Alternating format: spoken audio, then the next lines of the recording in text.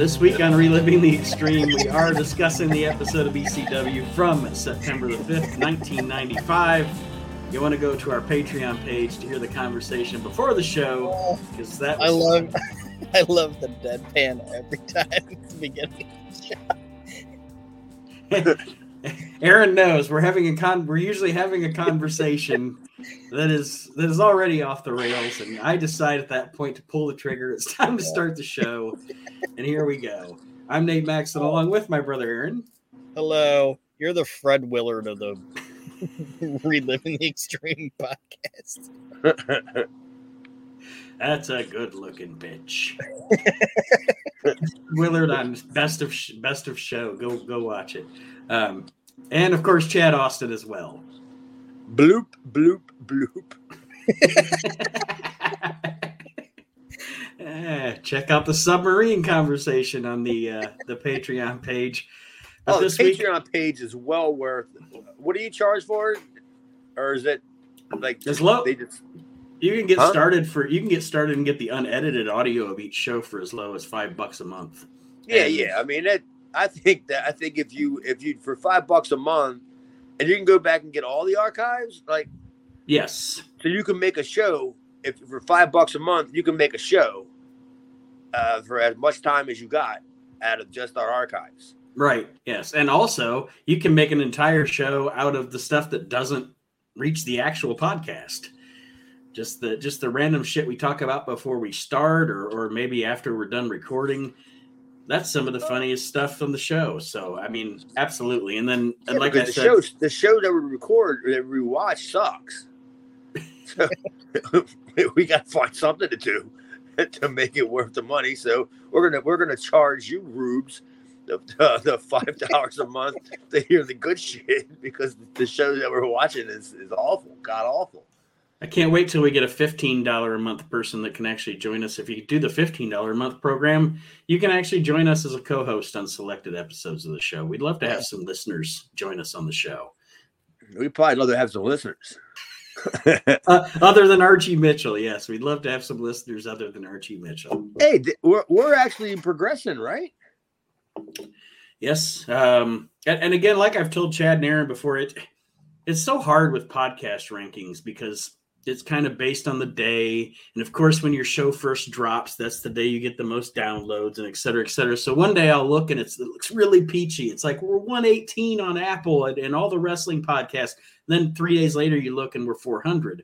But that's not necessarily a bad thing. It just means that on those days we drop the episode. Yeah. We're up there, you know. Do you think that's what the one like optimistic guy in the submarine said? We're progressing, right? I thought it was about the first about guy dropping. The first guy died, so then the second guy was like, "Well, that's more oxygen, right?" Yeah, we're progressing, right? And then it collapsed like a Pepsi can. Yeah, dude, that had to suck for the one last. There had to have been one guy still alive when that happened, and he had to be like, "Fuck, why couldn't I just go to sleep?" Every other corpse has started shitting itself. And what a bad day for that guy. Why do I have to be so healthy? Why did I have to be so stupid as to get into this beef stew can? I'm the one guy that doesn't smoke, so I have the best. Yeah, pretty much. Start smoking in the submarine. He's got the video game controller in his hand, just trying to do something desperately. Yeah, you're finished, pal. Thanks for coming. TV time is running out. They got the referee gave him the Iggy. It's time to take it home. Like I said, bloop bloop bloop. That's the sign, like, you know, when they used to look back in the back towards the curtain, and if like Patterson or whatever would like point to their watch or come out and instead they just look out and see somebody just go bloop bloop bloop. Then you know it was time to take it. Oh, it's time to take it home. When do you think Tony fucking Khan's gonna have fucking John Moxley versus somebody in a fucking submarine? You know, they're gonna have to do something like that in the future. I don't think Kenny Omega would do it though. Yeah, He'll only do it if there's a blow up doll in there. Yeah, but it has to be on the planet, like above the water. I don't think he can swim anyway. He's from Canada. When's the last time you think Kenny Omega's jumped in a pool with that luscious hair? Don, he was probably one time on a diving board getting ready to jump in, and Don Callis is yelling, "Don't do it!" Don't do it. He's like, "Why? You're gonna mess up your beautiful hair." Don Callis stinks. I don't know why. I don't get it. Maybe it's just, I'm sure it's just me because I could see why people would like him. He sucks. Yeah, he does suck, man. He's so too much over the top. And he's shaped funny. And after he cut off, like he had long hair, and then after he cut it off, he looked like Butthead. And now he's just all bald, right? Yeah. Yeah, he's a fucking turd. Now he just looks like butt face. Butt face. Yeah, you really thought about that one. Jackal the butt face callus. Yep, I remember that. Well, as I said, this week we are diving into an episode of ECW from September the 5th, 1995. Last week's episode had one match, but was better. This week's episode, we open the show with JT Smith entering the ring, and he is escorted by Big Val Puccio. Yeah, Big Puccio. And his box of cannolis, which we all know he has a box of cannolis on hand at all times. That's obvious. What every big fat Italian guy does. Big Val diabetes, though. Yeah. Oh, shit. So this is what you would call probably the earliest incarnation of the FBI, as we have JT with Big Val. But he is going to be having a match with Hack Myers. Of course, a rematch from a couple of weeks ago. From a rematch from a couple of weeks before that. Yep, we just keep progressing here. Or degressing. Yeah, so that goes to show you how good Val Puccio isn't.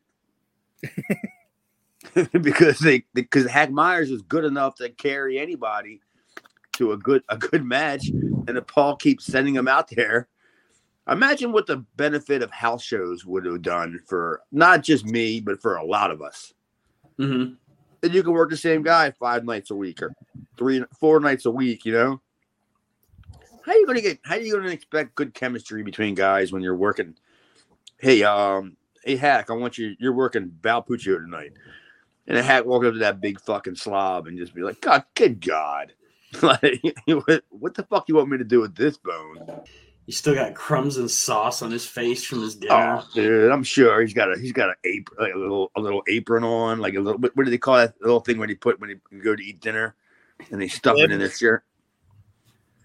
Yeah, it's from yesterday. And in his suitcase, because he never came to the arena dressed like that.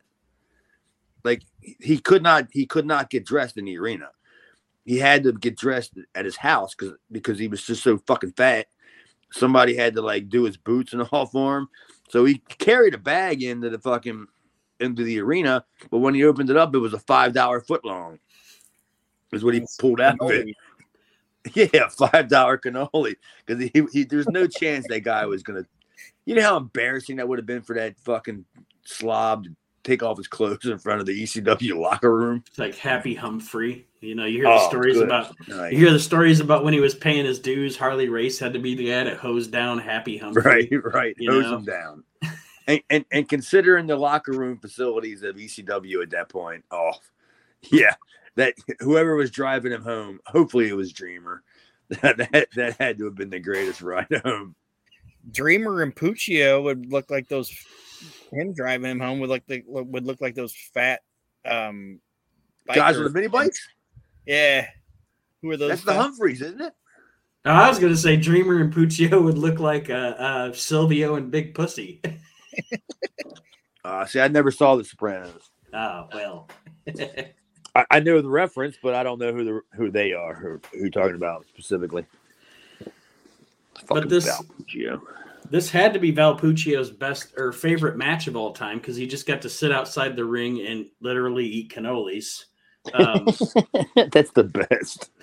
Hey, isn't that a classic example of what they've always said about Paul as a genius? Yeah. Hide their weaknesses and accentuate their positives. What's his positive? He eats a lot. And can't stand. Yeah. Dude, that says a lot about Paul's genius. He's got biscuit knees. Let's have him sit down. Biscuit knees. The only thing they could have done better. You ever seen a fat fuck's knees? His fat fuck's knees? Like a big fat fucker. You ever look at their knees, like where they wear the socks and everything? If you really look at their knees, they look like fucking uncooked biscuits. Okay. Tomorrow at work, I'm gonna notice. Watch the fat fucks roll in on their mark carts, and just if they're wearing shorts, look at their knees. Looks like unbaked biscuits. Okay, I can't wait for the work tomorrow. The only better thing they could have done with Val's gimmick that they didn't do was he should have been the guy that went out the fastest whenever a sleeper hold was applied because of his poor circulation. And he's narcoleptic. The minute they put a sleeper on him, he's just out. He's done. If you get the sleeper on Val, you're gonna win. You're gonna win. You imagine when Adrian Adonis used to put the sleeper hold on people, and he would do the deal where he would kind of jerk you around a little bit. It would take about 7 seconds, whatever. But as soon as he didn't even have to get it because there's no chance you're getting your arms attached for a sleeper. But as soon as you simulate, or the best way the sleeper, he's out. One thing they could have done, I watched old shit from Gorgeous George when he was in California and New York. He'd put on a breathing machine between the falls, and the machine would say Florida Air, and he'd put on Gorgeous George. He'd put on between falls. He'd put on a mask, and it said Florida Air. And are you ribbing me? No, and he'd put it on.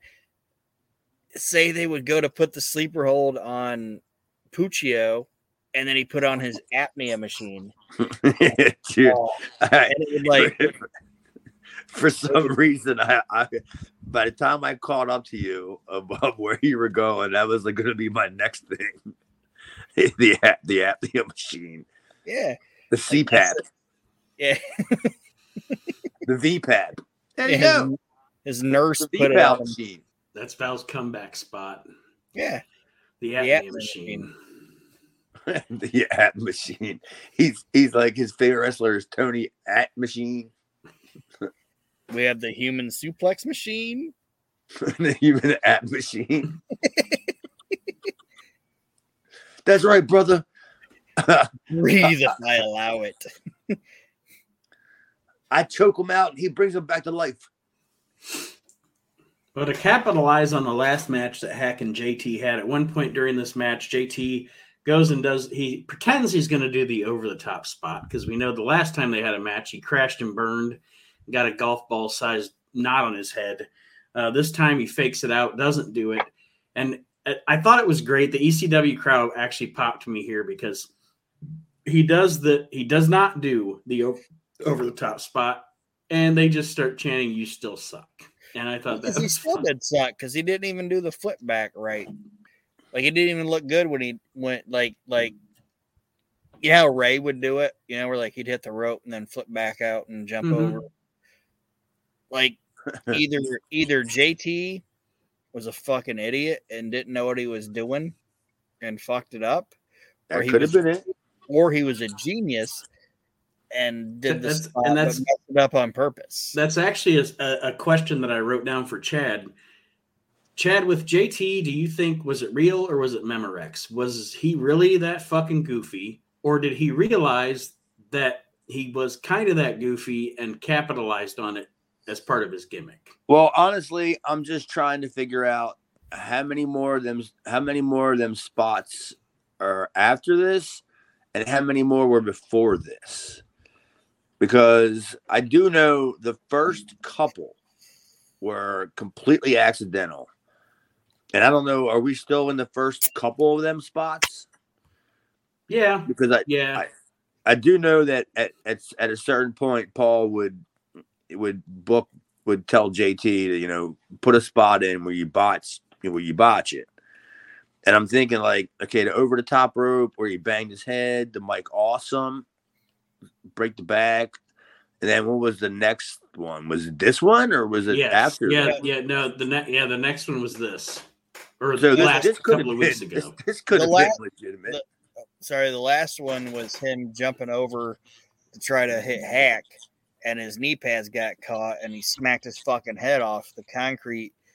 In this match, he goes to do it again, but he, like I said, he hits the ropes, and he kind of does hits it, and he does like a handstand, hits the ropes, drops on his feet, and stumbles a little bit. Oh yeah, that probably could have been the beginning of the let's fuck it up on purpose shit.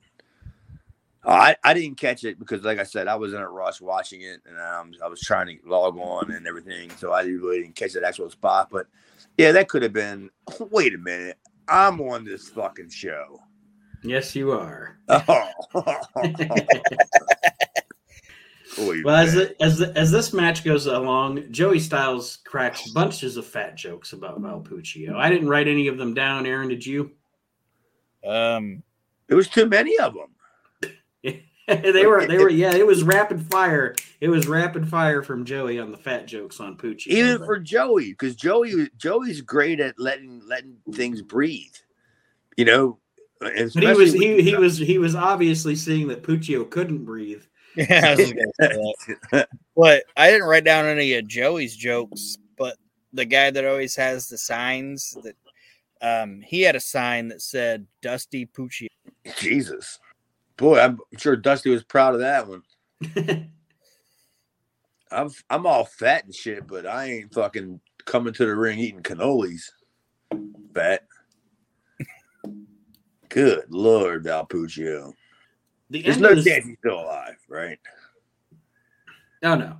There's 5 people inside of him. We've discussed his death enough on the show that I've memorized that he died in 2011.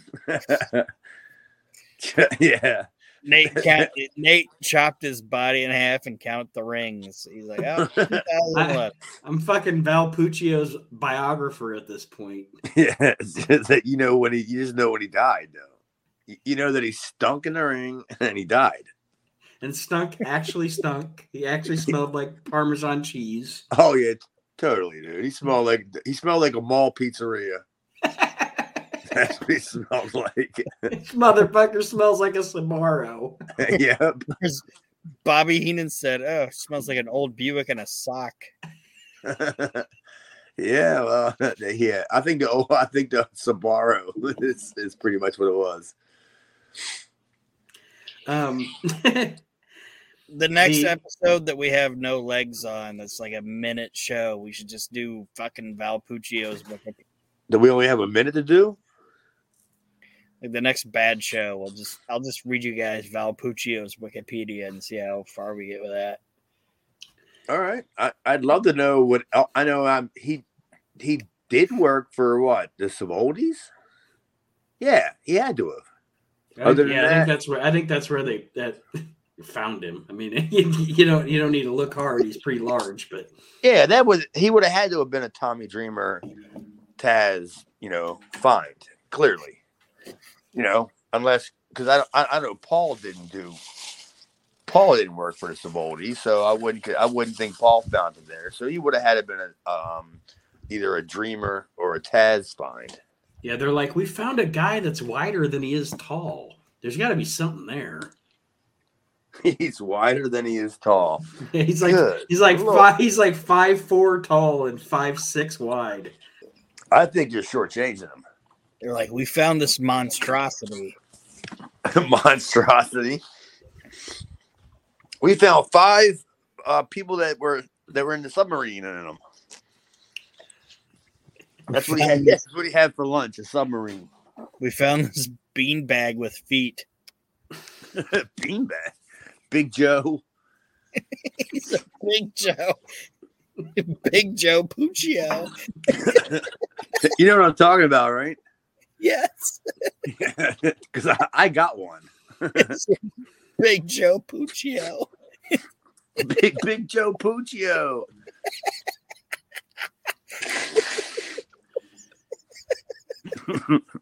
Nate's writing it down. That's the name of the show. Big Joe Puccio.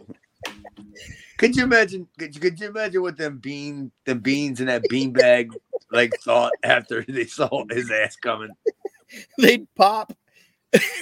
Yeah, there's like a million of them little beans in there, and all they kept saying was "oh."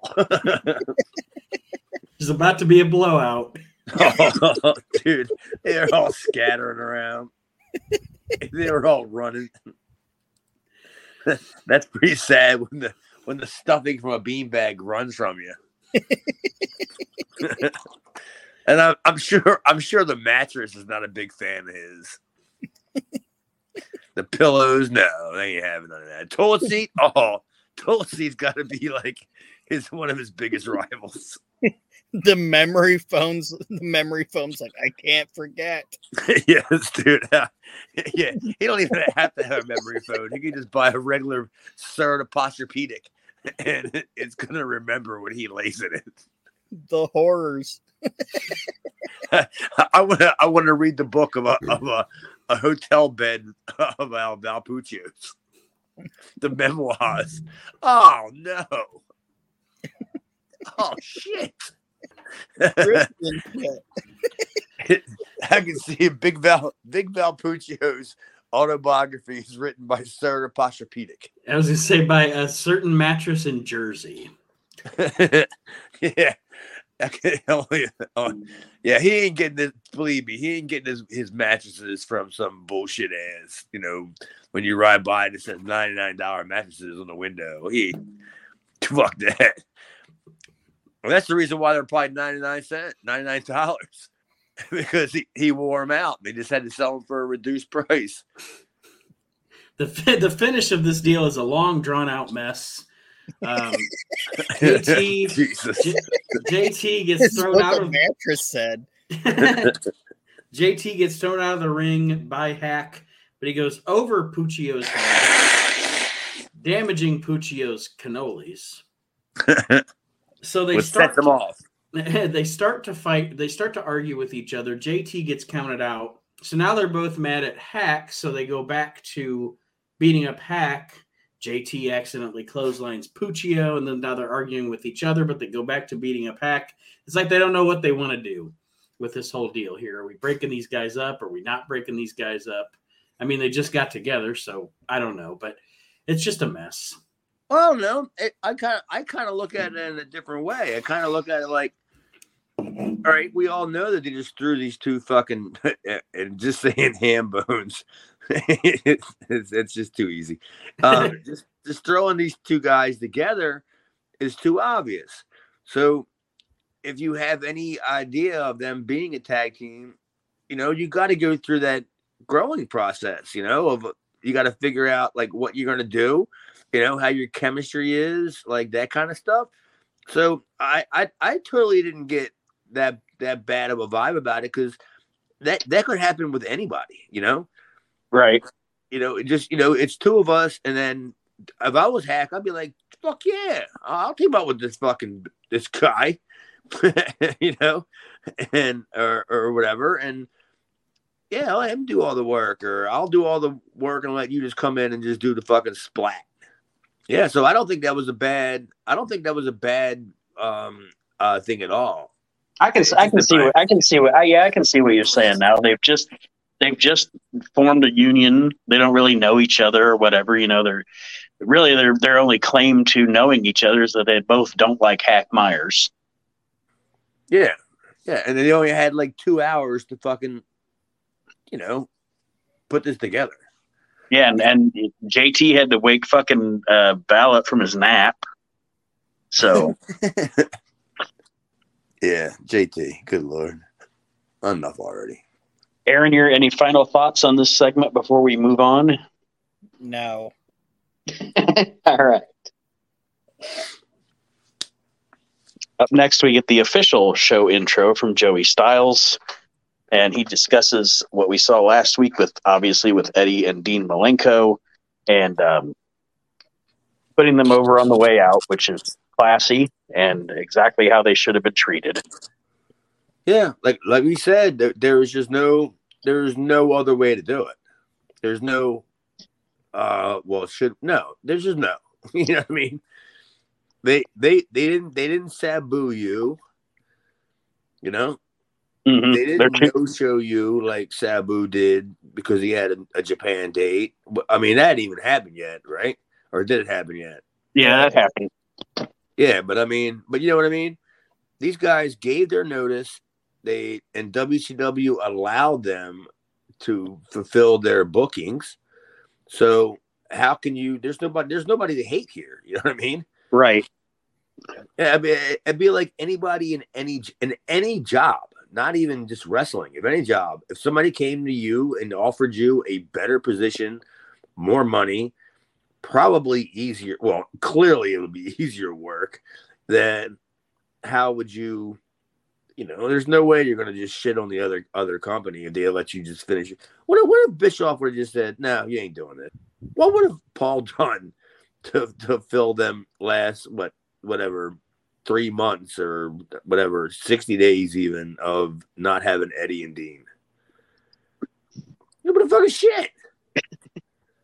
You know what I mean? I'm sure Paul negotiated that deal and be like, "Look, this is all I'm asking. You can do whatever you want. Just let me have Eddie and Dean through the entire, this program so we can get an ending to it." And Paul knew the people to do it through. You know what I mean? Right. Yeah, it wasn't like he called fucking Bischoff. That wasn't gonna happen. It was totally Kevin Sullivan. Oh yeah, it was definitely it's always been Kevin Sullivan. And I've always kind of like refrained from ever saying that on like any other podcast or anything I've ever been on, because I didn't know the level of anybody's intelligence as far as what they knew. But yeah, Kevin Sullivan was way more intricate in the ECW office than everybody even thinks. Yeah, and there's no doubt that he was, as far as ECW/WCW goes at the time, he was most definitely the calm head and the mediator. There's no doubt about that. Yeah, but he was also a fucking snake in the grass. True. I mean, he's telling these guys, he's telling WCW about these guys, and then while he's working for Paul and he's working for them, and then he's like, "All right, well, let me kind of just check them out a little more, groom them a little bit, let's see what their head's at," or But he already knew. Yeah, that kind of pissed me off later on when I really found, because I knew he was the liaison for Wing, like back in the day. That didn't bother me at all because that was a Japanese independent, and I didn't give a shit about that. But when he became a WCW guy and he was there, all of a sudden I started seeing all the guys leaving, going to WCW. Wondering how they got there. Oh, fuck, Kevin Sullivan works there. I see. Now I'm starting to put the pieces together. And the worm has turned. Yeah. Yeah. Like later on, we're not there yet, but like later on, like they said like Todd was like a mole and a couple other people, but it was all Kevin Sullivan. He knew what he was fucking doing. Oh, Todd knew? Well, no, like they said like Todd was a mole and all like I think they claimed like Perry Saturn was a mole. Well, I can see that. He's just an idiot. Yeah. But why do you think Todd would have been considered a mole? I actually pre-ordered his book that he's got coming out because, I mean, it's Todd and it's Paul, and Todd says, Paul's got to tell his version of the story over and over and over again through the WWE, but Todd says he's going to tell the real story. So, knowing Todd and Paul both, Chad, do you think Todd's story is going to be the most legit version of the story? No. They also said Alfonso was a... Oh, seriously, you go by his character on television. Of course he was. I mean, in wrestling, we don't call them moles anyway. You know what we call them? Stooges. Yeah, and I know that, but I'm just saying, like, I think that a lot of those people, they were stooges. They were stooges, but a lot of times Kevin doesn't get talked about as being like the guy that I think was like the Stooges had to be talking to somebody. You know what I mean? Like Bill Alfonso wasn't calling Eric Bischoff and saying these guys and this guy. It was Kevin Sullivan. Of course. Who was Todd Gordon going to call? Shane Douglas? Sandman? Tommy Cairo? Yeah, Kevin Sullivan. Kevin Sullivan was, if you want to use the word mole, he was the biggest mole that was was in the company, right? Who I can't think of, even as moving on towards later years, who would have been a bigger mole?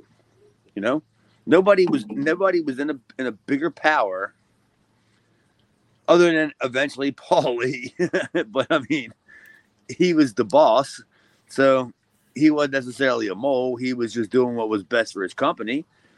And Kevin Sullivan was doing what was best for the company that he was working for. Isn't that pretty much what you're saying? Yeah. Sully knew these guys and knew what their deals were, if they had any deals or whatever. And like Heyman tries to sell it like, oh, Eric Bischoff did this, Eric Bischoff did that, or Eric Bischoff scooped this guy. It was all Sullivan. Yeah, I mean, I still want to know where that my time in WCW where Bischoff knew me. I still would love to hear that from Bischoff, because I'm sure by now he doesn't remember. But yeah, I just remember when he just walked past me in WCW and was like, "What are you doing here?" And that's when he claimed he never watched ECW. How else would you ever see me? How else would you watch MEWF? You watch ATCW, UIW, you know what I mean? All these independent. No, he had to have watched ECW. Most definitely. Speaking of Paul Lee and Fonzie, up next on the show, we get a long segment. Way too long. With Paul Lee and Fonzie. And it's Paul Lee's going to do a Danger Zone, and it's going to be with Bill Alfonso.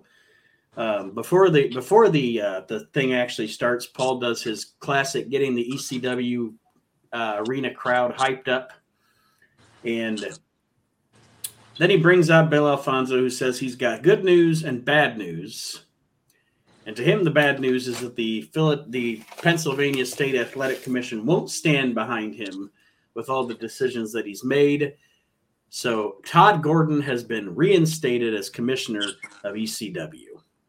Yeah, considering the Pennsylvania State Athletic Commission really didn't even exist. There really wasn't a commission. I mean, as far as I know, even to this day, that's why you see so many outlaw mud show companies run in Pennsylvania. Is that why? I was going to say, is that why? As far as TV tapings and stuff go, the WWF ran Hamburg all the time because they didn't have to deal with a commission. Then, I think back then yeah, I guess in a way you're right, Nate, because in a way they would run places they could just get away with shit, and they would find places that you can get away with shit. And Pennsylvania was definitely the first one with their hand out. Probably going back to Vince, back at Hamburg. Vince is like, I'm going to put this fucking 635-pound guy out there with fucking sleep apnea out in the ring. The Haystack Calhoun, you know what I mean? When a regular commission would be like, there's no chance we're allowing this. His pulse is 6. Yeah, and we're gonna let some like fucking 6-year-old kid get in the ring and get caned. Or, you know what I mean, they ain't doing anything. You know, there's no chance that commission was anywhere as strict as the one that I worked for. So I know for a fact there was not a commission. If there was a commission back then, it didn't govern wrestling. Mm-hmm. It may have governed boxing, and we're talking about UFC in their infancy, and they were no chance they were thinking about running Pennsylvania. Well, and just, I mean, on a bigger level, boy, I guess it was. I hate to say it like this, but I guess it was a good thing Jimmy Snuka killed that lady in Pennsylvania. Yeah, you're right. They look the other way at everything, littering, you know, public fucking mopery, murder. They just look the other way on everything. Yeah, they'll look at New Jersey or Maryland or New York. That's what they did. Pennsylvania just looked at the other three and just said, "What would they do? Let them deal with it. We ain't got a time for this." Because Pennsylvania it's stupid. Because I don't know about you guys in Ohio, but you know what a Commonwealth state is, right? Yes, that's what Pennsylvania is. Yeah, I was gonna say my wife's from Kentucky, and Kentucky's a Commonwealth. So yeah. Well, they're a common unwealth state. She would say the same thing. She was like, "I don't care if it's Ohio or where it is, but I need to get the fuck out of Kentucky." Yeah, yeah, but for them to be a Commonwealth state and to allow these certain counties to basically govern themselves, it was like, just look the other way. You know, like Paul couldn't have picked a better place to do this at. You know, it had to be Philadelphia. Because they just didn't give a fuck. they didn't give a shit about anything. Yeah, all right. Well, just cut us a check. I mean, I don't know if I've even told you about in Maryland about the blade, right?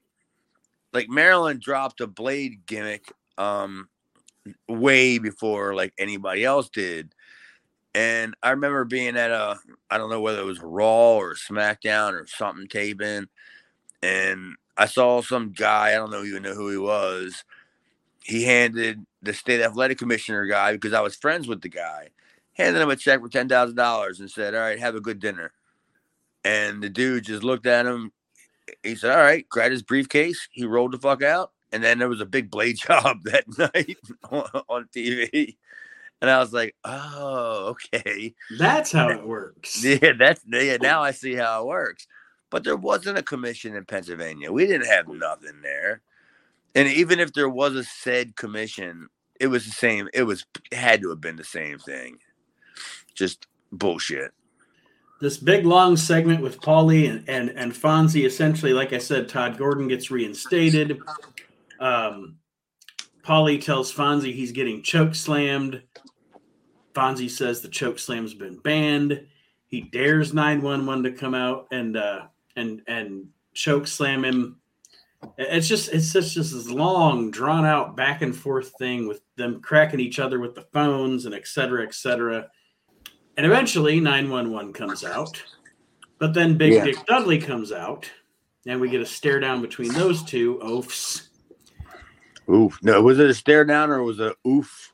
No, it was an oaf down. Oof. Oof. They're really going to go there. And then Paulie creams Fonzie with his phone. Aaron, any more details I missed or any commentary you have on this thing? And like I said, I mean, nobody in particular, obviously everybody in it's good. They're all good performers. It just seemed like it was so drawn out. Like it just took so long to get to where you were going. Nope. They were all bad performers and it took too long. Okay. And so many words. Was it good or bad? Like, I bet it was good live. It was fun to experience it live, I'm sure. But on TV... It definitely was, because you had multiple hours to do this in. So it wasn't like it was rushed, you know? Mm-hmm. Like, so, I shouldn't say bad. Sorry, Chad, didn't mean to cut you off.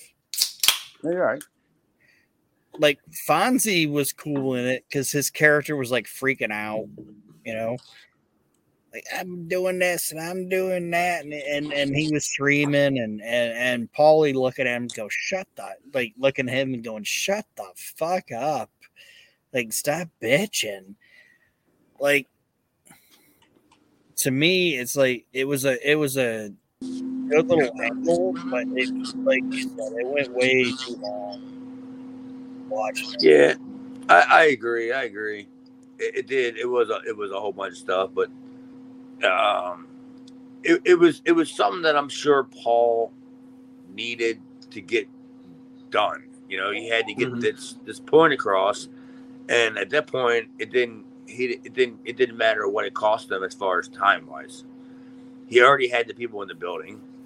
He already had the production crew there, so it wasn't like they were going to pack their shit up and just roll the fuck out. Because Paul, I'm sure, already owed him a shit ton of money to begin with, so they were going to stick around, for everything. So yeah, it was probably a story that Paul wanted to be told, but it had to be documented. Yeah, and there are times throughout the history of ECW, and I don't blame them, where they spend a large amount of time catering to the fans in the building, even though they're taping TV, because the ECW arena crowd is a whole different animal. Even though you're taping TV, you want to appeal to the guys that are in the audience. As opposed to like the WWF, which would do like 6-hour TV tapings. They're not trying to cater to the crowd in the arena. They're trying to cater to the TV audience. Yeah, and there's a certain magic to that WCW, the WWE or whoever could never do, but Paul could do it because these guys are spending at the time, I guess it was $25, $35, whatever a ticket, and they were like, dude, if you would have told me I was spending $35, I'm gonna get 5 hours of bullshit where guys are killing each other, and you hear reports of deaths in the locker room, and like I'd be like, all right, I'm cool with that, dude. I'm down with that shit. Do you think that the ECW arena crowd thing is influenced by, like, what would you say it's most influenced by? Maybe like the way Bill Watts did his TV tapings? No, I think the ECW crowd was influenced by the fact that they knew that they were an ECW TV crowd. I always thought that. Mm-hmm. Like they were like once ECW got on TV and you started seeing the big fat dude with the signs, Paul and Sarge and Bob and all them guys, and every single week you would start seeing more people there, and you would start seeing the dreadlock guy, and then you would start seeing all these other. I hate dreadlock guy. Huh?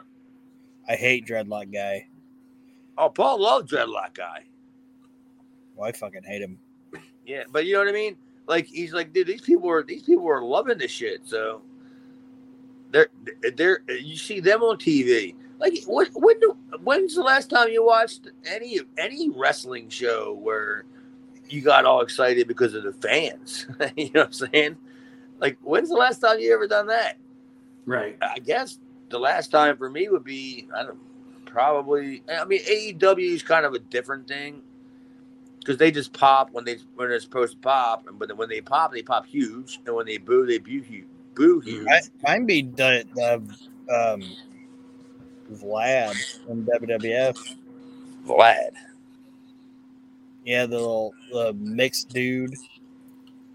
You guys don't know who I'm talking about. That's okay. Well, I'm already done with Vlad. Whatever. Bladder? Vlad. He was like this mixed race dude, but let's go ahead.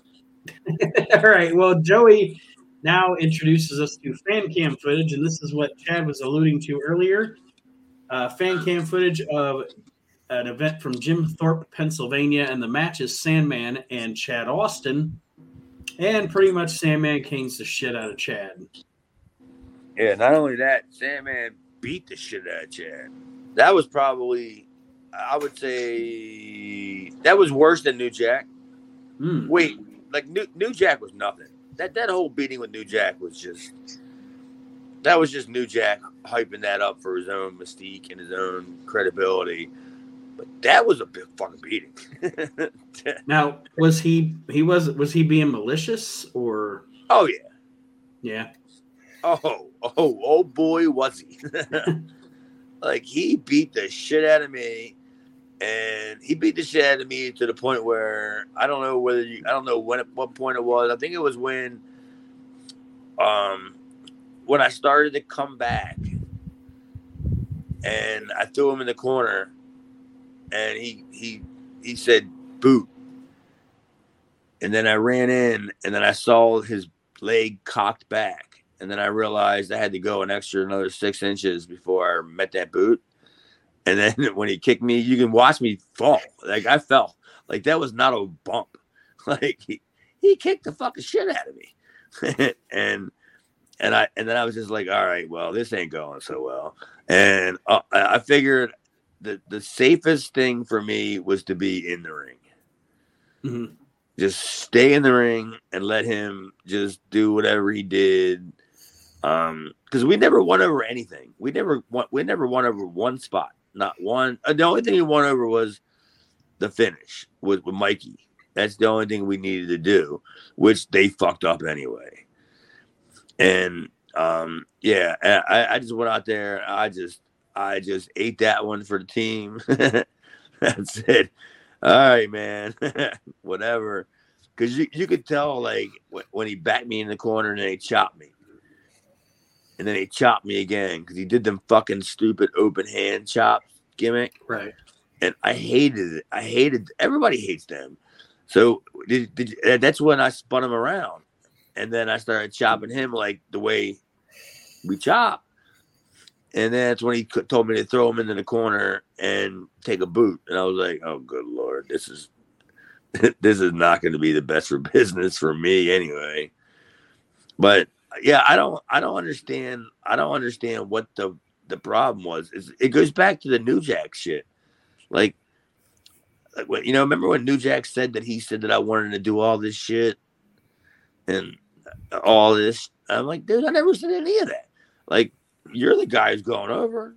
You're beating me up. Just tell me what you want me to do. But you ain't gonna take advantage of me. And I considered Sandman as he fully took advantage of me. He beat the fuck out of me, And plus, the building that we were at was on a cliff. Like, our dressing room was outside on a deck that overlooked a canyon, like the mountains. Do you think I wanted to get into a fight with the Sandman out on a deck that overlooked the canyons of a mountain? Fuck no. After that match was over, I packed my shit. I didn't even say goodbye to anybody. So I'm getting the fuck out of here before Sandman comes looking for me. And he's going to throw me over that fucking goddamn railing, And ain't nobody going to find me except Bigfoot. It'll be easier to find that fucking submarine than it will be to find me in that fucking terrain. So, yeah, I don't know what went wrong, man, because, now it's starting to get to the point where you almost want to think, is it me? Because I already had a problem with New Jack. Now I have a problem with Sandman. And I'm thinking, like, is it me? And then I'm thinking, no. it's their egos. Yeah. Well, they didn't want to do business.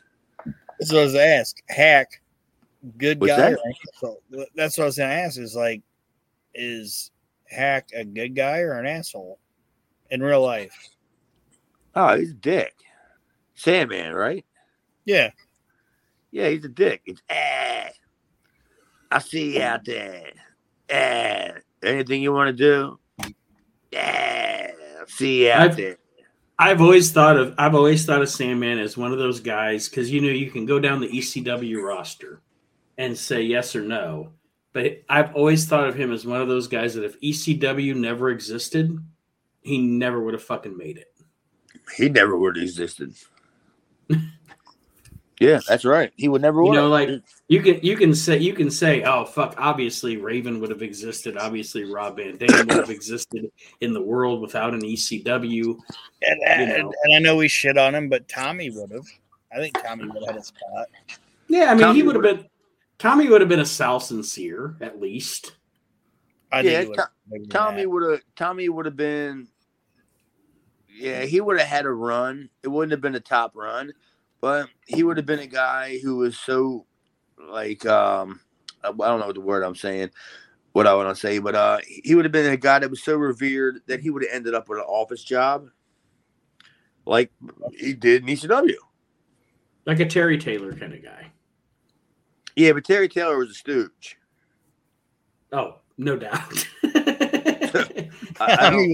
Tommy probably would have been. I don't think Tommy would have. I think Paul taught Tommy the right way. I don't think Tommy would have done that because I still think Tommy wouldn't do. Believe me, don't get me wrong. I don't have a lot of good feelings for Tommy Dreamer. Not a big fan, like personally. But that's nothing to do with even wrestling. I just think he stinks. But yeah, as a backstage guy. Yeah, I don't think Tommy would have done that.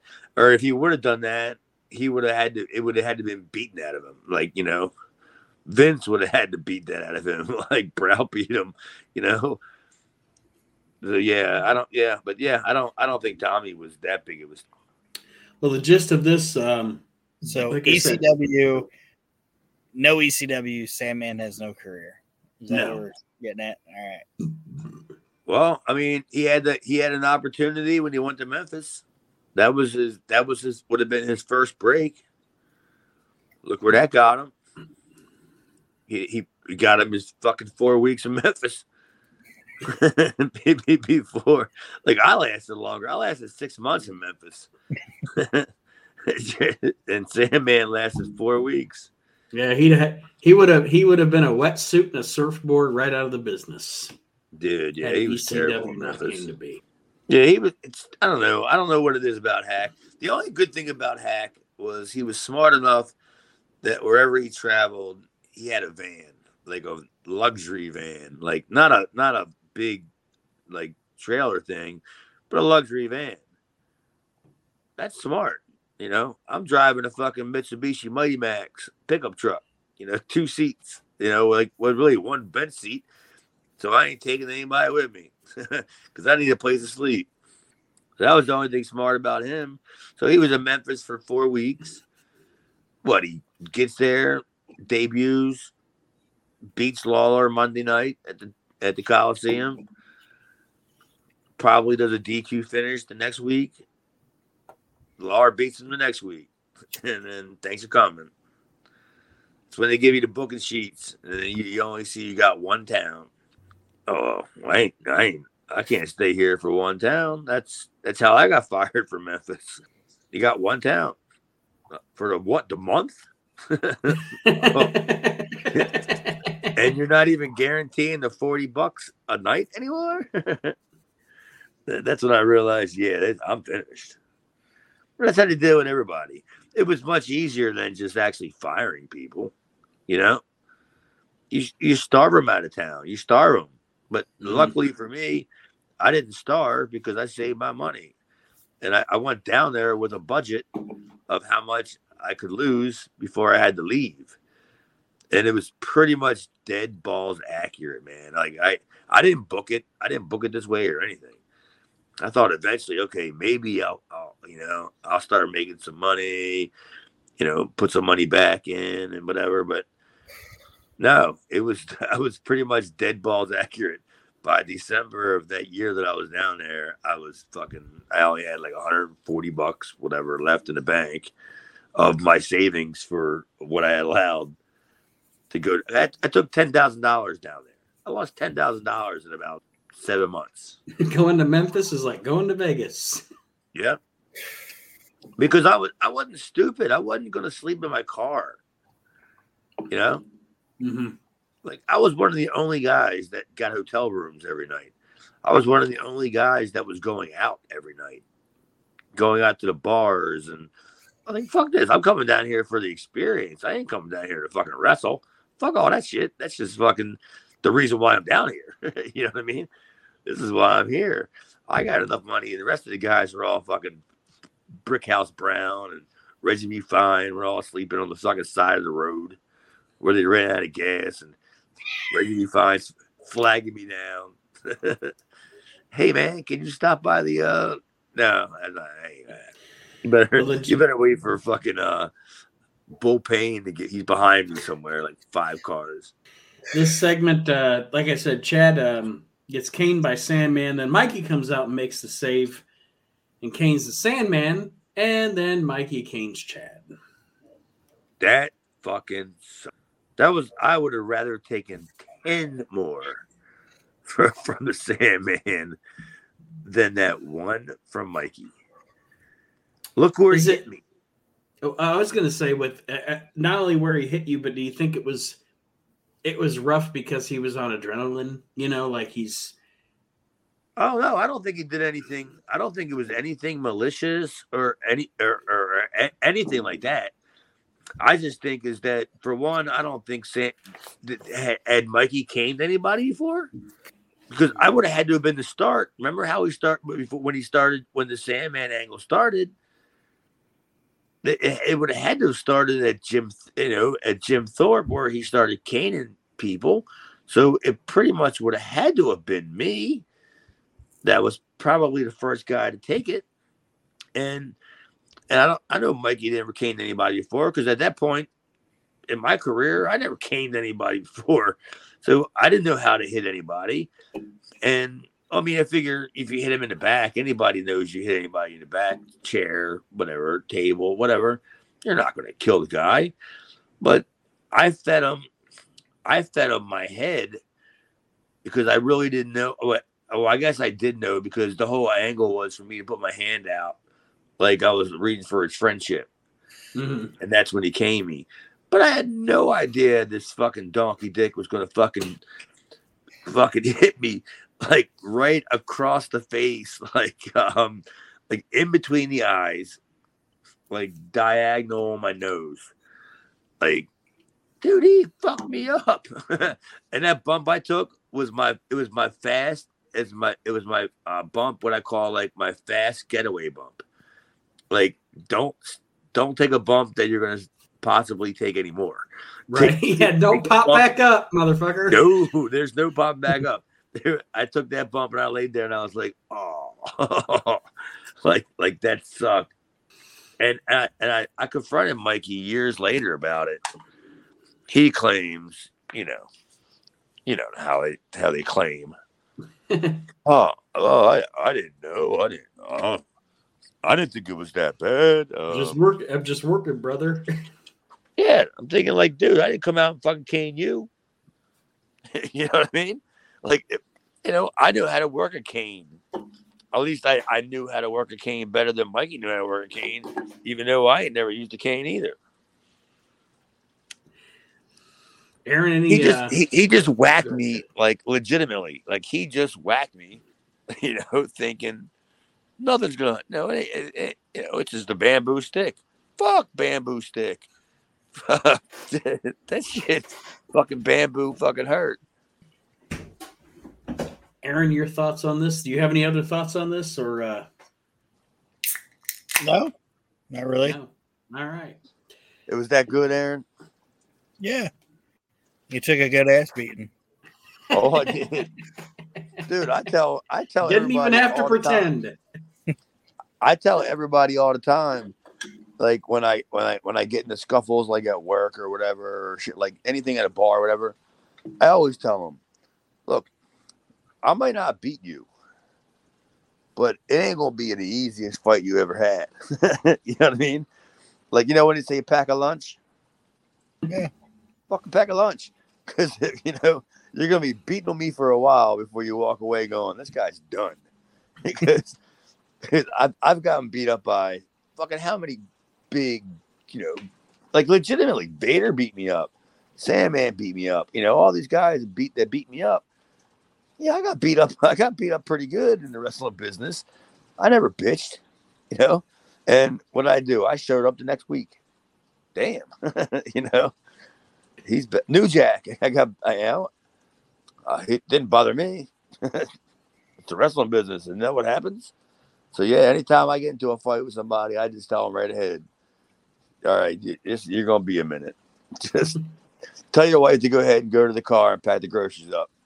You might win, but you won't forget it. Yeah. I haven't had many fights in my life, but the few I've had, it's like my fucking uppers are all my upper teeth are fake, and I'll pop them out and be like, well, you ain't gonna bust my teeth out. Yeah, I'm like that same way. I don't even give a fuck about my teeth. I'm already married and shit. Married for years now. Fuck that. She can't deal with it, then whatever. Like, you ain't gonna bust my teeth out, buddy. They're in my fucking pocket. Let's go. Yeah, that's just the way I always like. I learned that shit, just ages ago. Like, it's the wrestling business. You never know who's gonna, beat you up. And like Vader, when Vader beat me up, he congratulated me afterwards for taking a spectacular beating. Like, who the fuck does that? Who the fuck beats a guy up outside of the fucking North Point Inn and then grabs their hand and pulls them up and go, good ass beating, dude? No, they don't do that shit. They leave you laying. I don't get left laying. I might walk away all fucked up. As long as they don't fuck up my Ring of Honor jacket that I'm always wearing. Because I ain't wearing my Riviera jacket out in a possibility where I can get to a scuffle. So Leon was a good dude? Yeah, it was great. I mean, I didn't think he hurt me at all. Like, I know he roughed me up, but he's 440 some pounds. Like, how could he not rough you up just a little bit, even by not trying to rough you up? But he was as easy as he could have been with me. He warned me ahead of time about what to look for. I was smart to look for it, and I took it, and it was just the fact that he fucked up his own finish. That's the only thing that hurt with me in the whole entire match, is that he fucked up his own finish. When he tried to give me that stupid little flapjack thing where he picks you up by the waist and pushes you down. Well, when he pushed me down, he twisted my body. He was so strong. So I landed awkward, like shoulder first kind of thing. Mm-hmm. And then I'm laying there and hear Harley Race yell out, "Power bomb!" And I just looked over at him, at Harley, like, seriously. Oh, I remember. Didn't he just break some guy's back 2 weeks ago on TV? Right. And I'm thinking, oh, good Lord. You're like, God damn it, Harley, go bathe fucking Happy Humphrey, motherfucker. Yeah, please get the fuck out of here. You got to work with Vader, right? Harley Race at ringside, and Gordon Sully calling your match. Not only that, Lance Russell. I'll hang my hat on that. That's what it is. That's what it is. Not everybody can say that. Fucking fantastic. That's fantastic. Yeah, I'll take that shit. I was more impressed with the fact that when I watched the match back and it was Lance Russell and Gordon Sully calling my match, I was like, damn. I don't give a fuck what happens to me in this match. I got Gordon Sully and Lance Russell calling my match. I didn't even think about Harley being at fucking ringside. It's like, God damn, that's good shit, man. Yeah, that was good. That was good shit. And don't think for a second that I didn't acknowledge it. Like, afterwards, that's why I got put over so big in the locker room. Like, when I got back, like when I went to the bar that night, I got put over by the Nasty Boys, the Steiners. Like, everybody was just like, Sting. They were all just like, dude, this kid, like, he kind of gets it, He's not going to be anything because look at him. He's awful looking. He's terrible. But he takes a really good ass whooping. That's why I'm the blueprint for Mikey Whipwreck. I just moved on, and then Mikey came in and filled my spot. That's not a knock on Mikey at all. That's perfect for for a guy of our size. Even though I was actually bigger than Mikey. The main event of this ECW show is a tag title match. It's Raven and Richards against the Pitbulls. But it's not the good one. And yeah, that's it. We haven't got to the good one yet. Yeah. What Chad says is you say it's your favorite match you've ever watched live, right? No, I said it's the greatest match that I've ever seen live. And that's just do the math on that. You know, that says a lot coming from somebody. I mean, I'll pat myself on the back on this one. You know, I watch wrestling probably 7 hours every day, whether it's new, old, everything, and just to be there like live. And I've seen good matches live. Don't get me wrong, but just to sit there and that was probably besides the Funk, Sabu, Douglas, whatever they called that thing, the triangle death, whatever the fuck thing. That was probably like the next biggest locker room sellout that I've ever seen in my life. Where, I don't even know if Paul was just telling people just go sit by the monitor, because I just know that I was one of I'm willing to bet that I was the first person that grabbed the seat in front of that monitor, because I wanted to see that. I wanted to see that match, and I was emotionally invested in the feud, and I wanted to see where Raven was going to go, because me and Raven had just developed a friendship, and he ain't going to tell me anything about that. We were too busy talking about Portland and shit like that. But he wasn't going to tell me how the business was going to go, because as far as I knew, Raven didn't book anything. You know, I didn't know. And so I'm just watching it, and I'm like, dude, this is fucking unbelievable, dude. Crowd went bananas. I'm like, how can these 4 fucking idiots pull this shit off? You know what I mean? It was like magic. But even this match was good. That fucking weird ass move where the pit bulls did the like super bomb into like the neck breaker. Yeah. It's a crazy ass move. Yeah, you could. Yeah. And I'd be the kind of guy to be like reluctant to be like, when they're going over it, going, this is what we're going to do, blah, blah, blah. And I'm like, look at him like, that's what you're going to do? How many times have you done it? That's what a lot of guys would have asked. But how many times have you done this? Fucking Stevie took it. And do you know him well? Like Stevie Richards? Yeah. I know him too well. To a fucking detriment. He's a dick. Not a good guy. Not to me, he wasn't. I don't know whether it was the whole. He was fine when he was a job guy, but you know, once he started getting that little bit of a push, and he did the deal with Raven and Beulah, and that's when I started seeing the fact that he wasn't riding with us anymore. You know, because it would always be like me, Axel, Hack, Stevie, sometimes Raven. We never let Kyra ride with us. He wasn't. He didn't have any gas money.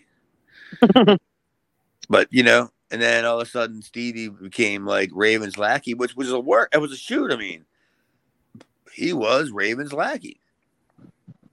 Carry the bags, because I did it. Stevie took my job, and I didn't go to HR and bitch about it. Because, you know, I wasn't carrying Raven's bags anymore, and, you know, driving them 300 miles, whatever, and then go to the gas station, and all of a sudden, Paul didn't pay me tonight.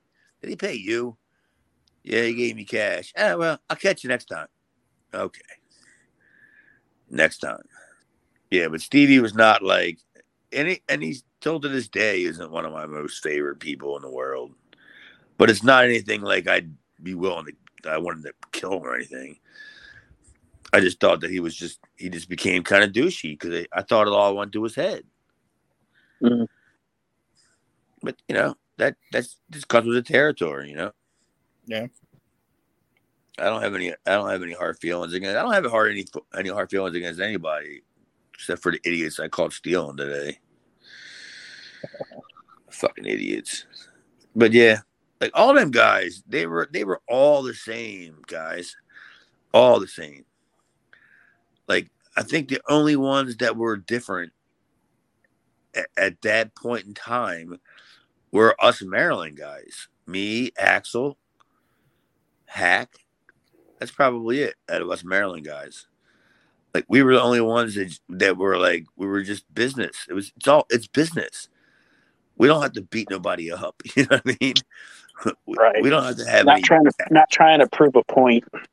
Yeah, and I think that's like from where they were, because a lot of them guys are trained by Johnny Rods up there, where they had to be tough guys, they had to be shooters. You ain't got to shoot on us. You know what I'm saying? You ain't got no reason to shoot on us. We're here to do business, bro. You ain't gotta kill us. They didn't get it. This match is pretty much a means to an end. Like Chad said, this isn't the good one. This is just a match essentially constructed to continue the feud. Yeah, pretty much. Like, was there a finish? Beulah gets involved. Big Dick Dudley gets involved, and it kind of descends after that. Just into a, I don't know, what do you want to call it, Aaron? Just a brawl. Just a non-finish kind of. Yeah, schmaz.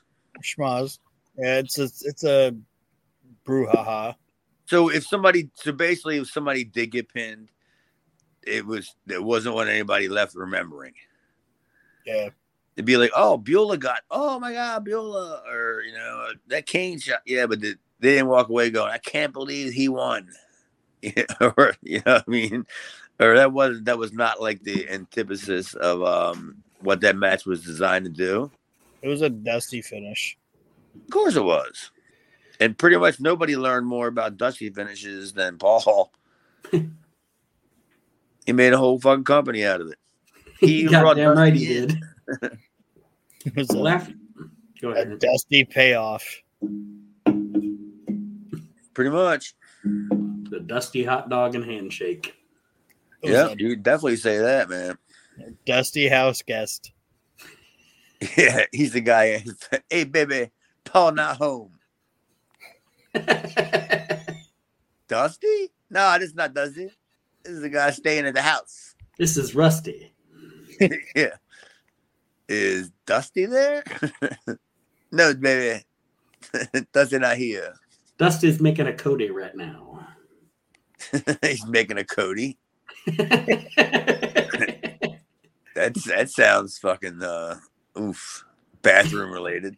He's making a Cody and yeah, I think I said that sounds bathroom related. He's making a Cody and wiping his dusting. he's wiping his dusting. And who's his daughter? Chantilly. That's her name. Chantilly. Are you making that up? Is that her real name? I have no idea. Chantilly. Chantilly. Hey, bad though. Chantilly Rhodes.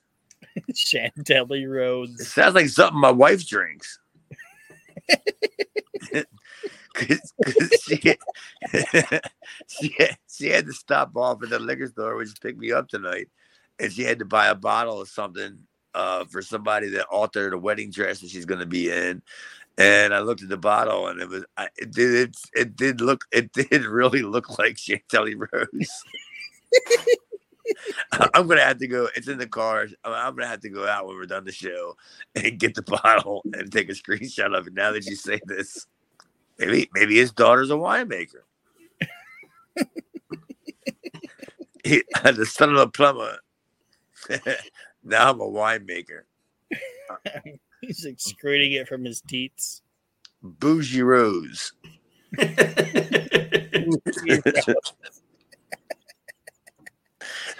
That's what we need. We need a Bougie Rhodes. And we end the CCW episode with a promo from Cactus Jack. It was great. Yes. Yeah, I was going to say, which was great, by the way. Aaron, your notes on the promo? Oh, it was a great fucking promo. And I don't know all the verbiage of it. Fucking Mick's smarter than all of us, but combined. Yeah, but him talking about like it's just everything that he brought in it. It was just great.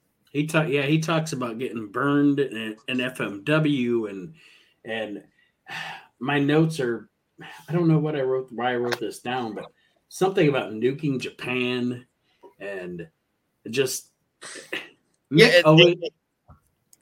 Yeah, it was similar to him getting blown up in Japan. It was similar to like Hiroshima or something, like that kind of shit. Like the motherfucker knows how to hit the notes in a promo, man.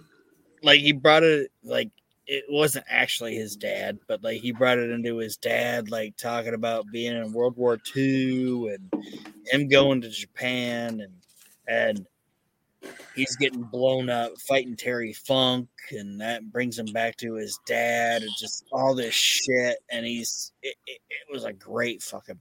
Yeah, it was definitely good, and like that's pretty much when I was like getting ready to like log on to the show. Like that was on, and I had it on kind of mute, so I was kind of standing over by the TV so I could hear it. And I was like, good ass promo, dude. You know, that was a good ass. But Jack was never bad. No, and I always say I'll say it till the day I croak. I would put any promo Mick ever cut in ECW up against any promo anybody ever cut in the history of the business. Kane Dewey. Yeah, we're gonna get there. And the fucking Christmas shit and just those promos are I don't know if I want to say the best promos ever, but there's some of the best promos ever. His run with ECW. Really underrated promo is when he's cutting that promo about the chair, and he's like talking about like Tommy sitting on the chair and all that. You guys know what I'm talking about? Yeah, I don't, but that don't mean shit. Yeah, but wait till the fucking Cactus Jack promo about the chair. It's good shit.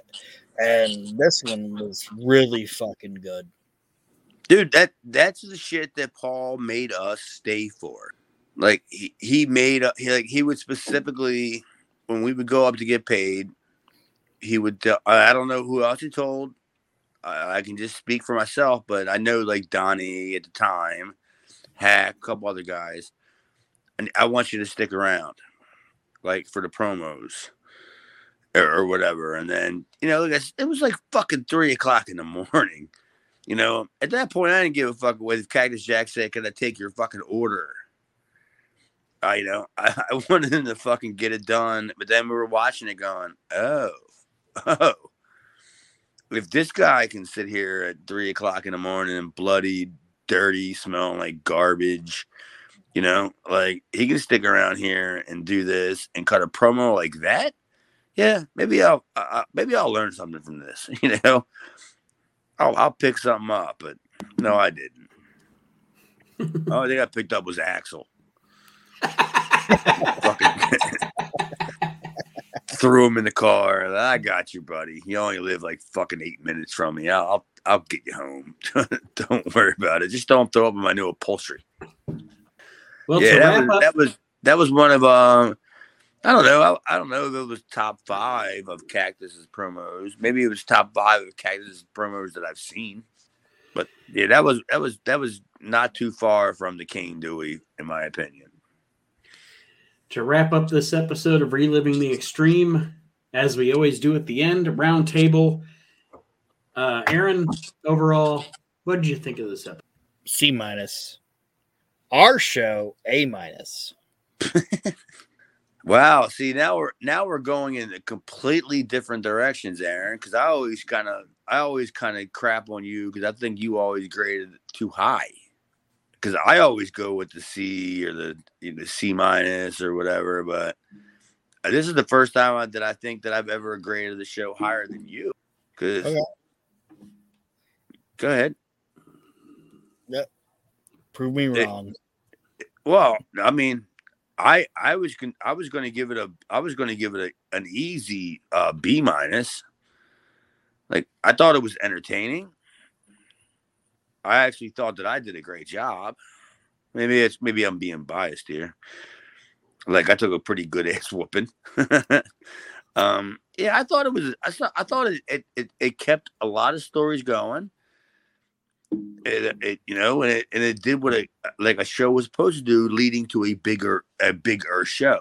Yeah, that's what I was going to say. This is a story arc episode of the show. You know, you're building, like Chad said, you're building your feuds. You're building, like with that tag title match. You have the title match, but it's in the middle of the story. You know, there's a reason we have kind of a non-finish. Yeah, you gotta have a fuck finish to go to the the next chapter. You can't send the fucking people happy, the second weekend, on a program. Where are you gonna go? So you gotta find a way to cheat the audience out of a finish and send them home not feeling cheaped. Right. Ripped off. Yep. You got to do it in a different way. And Paul's got so many smoke machines and mirrors in the locker room back there. Oh, it's gonna be just send somebody out. Just find somebody they ain't seen in a while and run them out there. Big Dick Dudley, get out there. Yeah, there's 40 guys in the locker room that had worked for ECW that weren't working anymore, that were hanging out there. That just send out fucking Cairo. just just see what they do. send Cairo out with some peaches. Yeah, because if they don't pop for Cairo, some fucking rhubarb. Send Cairo out there with some rhubarb, some peaches. If they don't pop for Cairo, send Stetson. If they don't pop for Stetson, send Hot Body chasing Stetson out. Just send out a box of fucking cannoli. You don't even need to send out Big Val. I would have popped huge if they would have sent out Jay Sully. Like I would have loved if ECW would have done a 24/7 title like that. Just you see Hunter Q Robbins in the back, Jay Sully. Who's the other guy? Stevie Larry Winters. Yeah, like they all get a run into the ECW 24/7 title. Chris Michaels. All of them. We can do a whole other show on the ECW 24/7 title. And of course, in the end, the ultimate ECW 24/7 champion, Sal Balomo. Oh yeah, but it's for the kids. In the boots. Yeah. He's got to have the boots on. I don't know, man. I can make a case for Super Destroyer #2. The Variety Club. Yeah. Well, that's interesting. Gotta save the. It's the hayride to the championship. That's right. It's the what's the club called? It's instead of 10 pounds of gold, it's 6 pounds of chrome. No, what's the club called that Todd Gordon did the thing for? Variety Club. The Variety Club Championship. Yeah, you gotta save the retarded kids. Well, I work for a corporate place. I can't be saying all that. Special needs, bobbleheads, Funk Juniors. Yeah, I can say all that. Say the lemon heads. But I can't say retarded. What are you, Funk Junior? Yeah, I can say all that. I just can't say the word retarded. I just can't have somebody going down to HR. And I told you I've had it happen before, right? Yeah, the simple New Jack. Where I called this customer a jabroni rube, and they didn't know what I was talking about, so they went down to customer service and complained because they didn't know what I called him. And the manager came up and asked me, the customer says, and this is the way she said it too, you called them a jabroni rube? Yeah. So what is that? I said, it's pretty much whatever you want it to be. I mean, what I mean? There's no giving you a definition of it, in regular people term. How do you define jabroni rube? You'd have to ask the Iron Sheik, and he's dead. And good luck with that one. good luck when he was alive. That's right. It'd be that jabroni over there, and then you're like, "What jabroni? Who's?" Yeah, I gave it a B-. It served its purpose. This episode served its purpose. It wasn't terrible. Like I said, the middle with Fonzie and Paulie was long. It was just long. But as a fledgling promotion, still not making much money, make the most out of what you got. I still like Fonzie though. Like, I don't know whether it was me or the TV presentation of Fonzie, but Fonzie he just cracks me up because he's that guy. Like, he is Fonzie, and I'm like, yeah, Daddy, and he does that in real life, and that's what's funny to me is that you can get him riled up over trans money, like going to the next town. What do you mean? What do you mean you ain't got $12? You told me you were going to give me the $12 from last time. And he's out in the middle of the street throwing and I'm like, that's why you're over, buddy. You ain't a fucking jobber, but you are a jabroni. Aaron, any parting words for our listeners this week? Well, no. All right. Chad? I'm just glad we made it through it because it was a rough day for me to get to this point to begin with. And I'm glad we did it. And I had a great time. And I always thank you guys for a great time. And if you guys don't listen to this show, then you guys are boobs. You're missing out. You're missing out on, yes. We need to hire some kind of advertising agency or something. We need a billboard at Times Square. This show's way better than where we're at on fucking Apple. Come on, you fucking idiots. We're gonna move our shit to Tomato, goddammit. Yeah, at least rate us. If you're not gonna listen, just click on and just hit 5-star. You ain't gotta hear the whole goddamn show. Fuck. Well, thank you for joining us, everybody, this week on Reliving the Extreme. Thank you, Chad. Thank you, Aaron. And we will see everybody next week as we continue our journey through the history of ECW. Fuck.